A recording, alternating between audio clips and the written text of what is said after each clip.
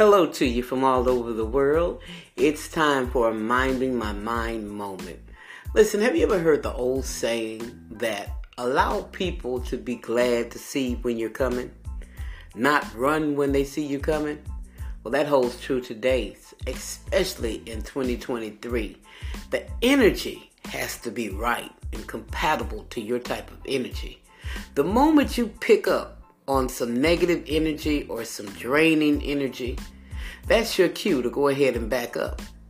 It's okay to back away from something that is not bringing you life, but actually sucking the life out of you. If that person who always wants to be around you is not bringing you anything but negativity, tell them, hold up, this is as far as you go. No offense, but I cannot allow you to connect into my circuit. I'm on high energy. Low energy people are always seeking somebody they can fill up on, and they never replenish you back. That's not the goal.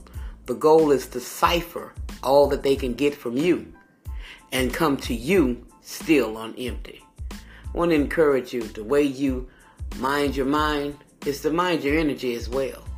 The moment you sense this is negative energy, this is low-level thinking, this is doom and gloom coming my way, go ahead, give yourself permission to go the opposite direction.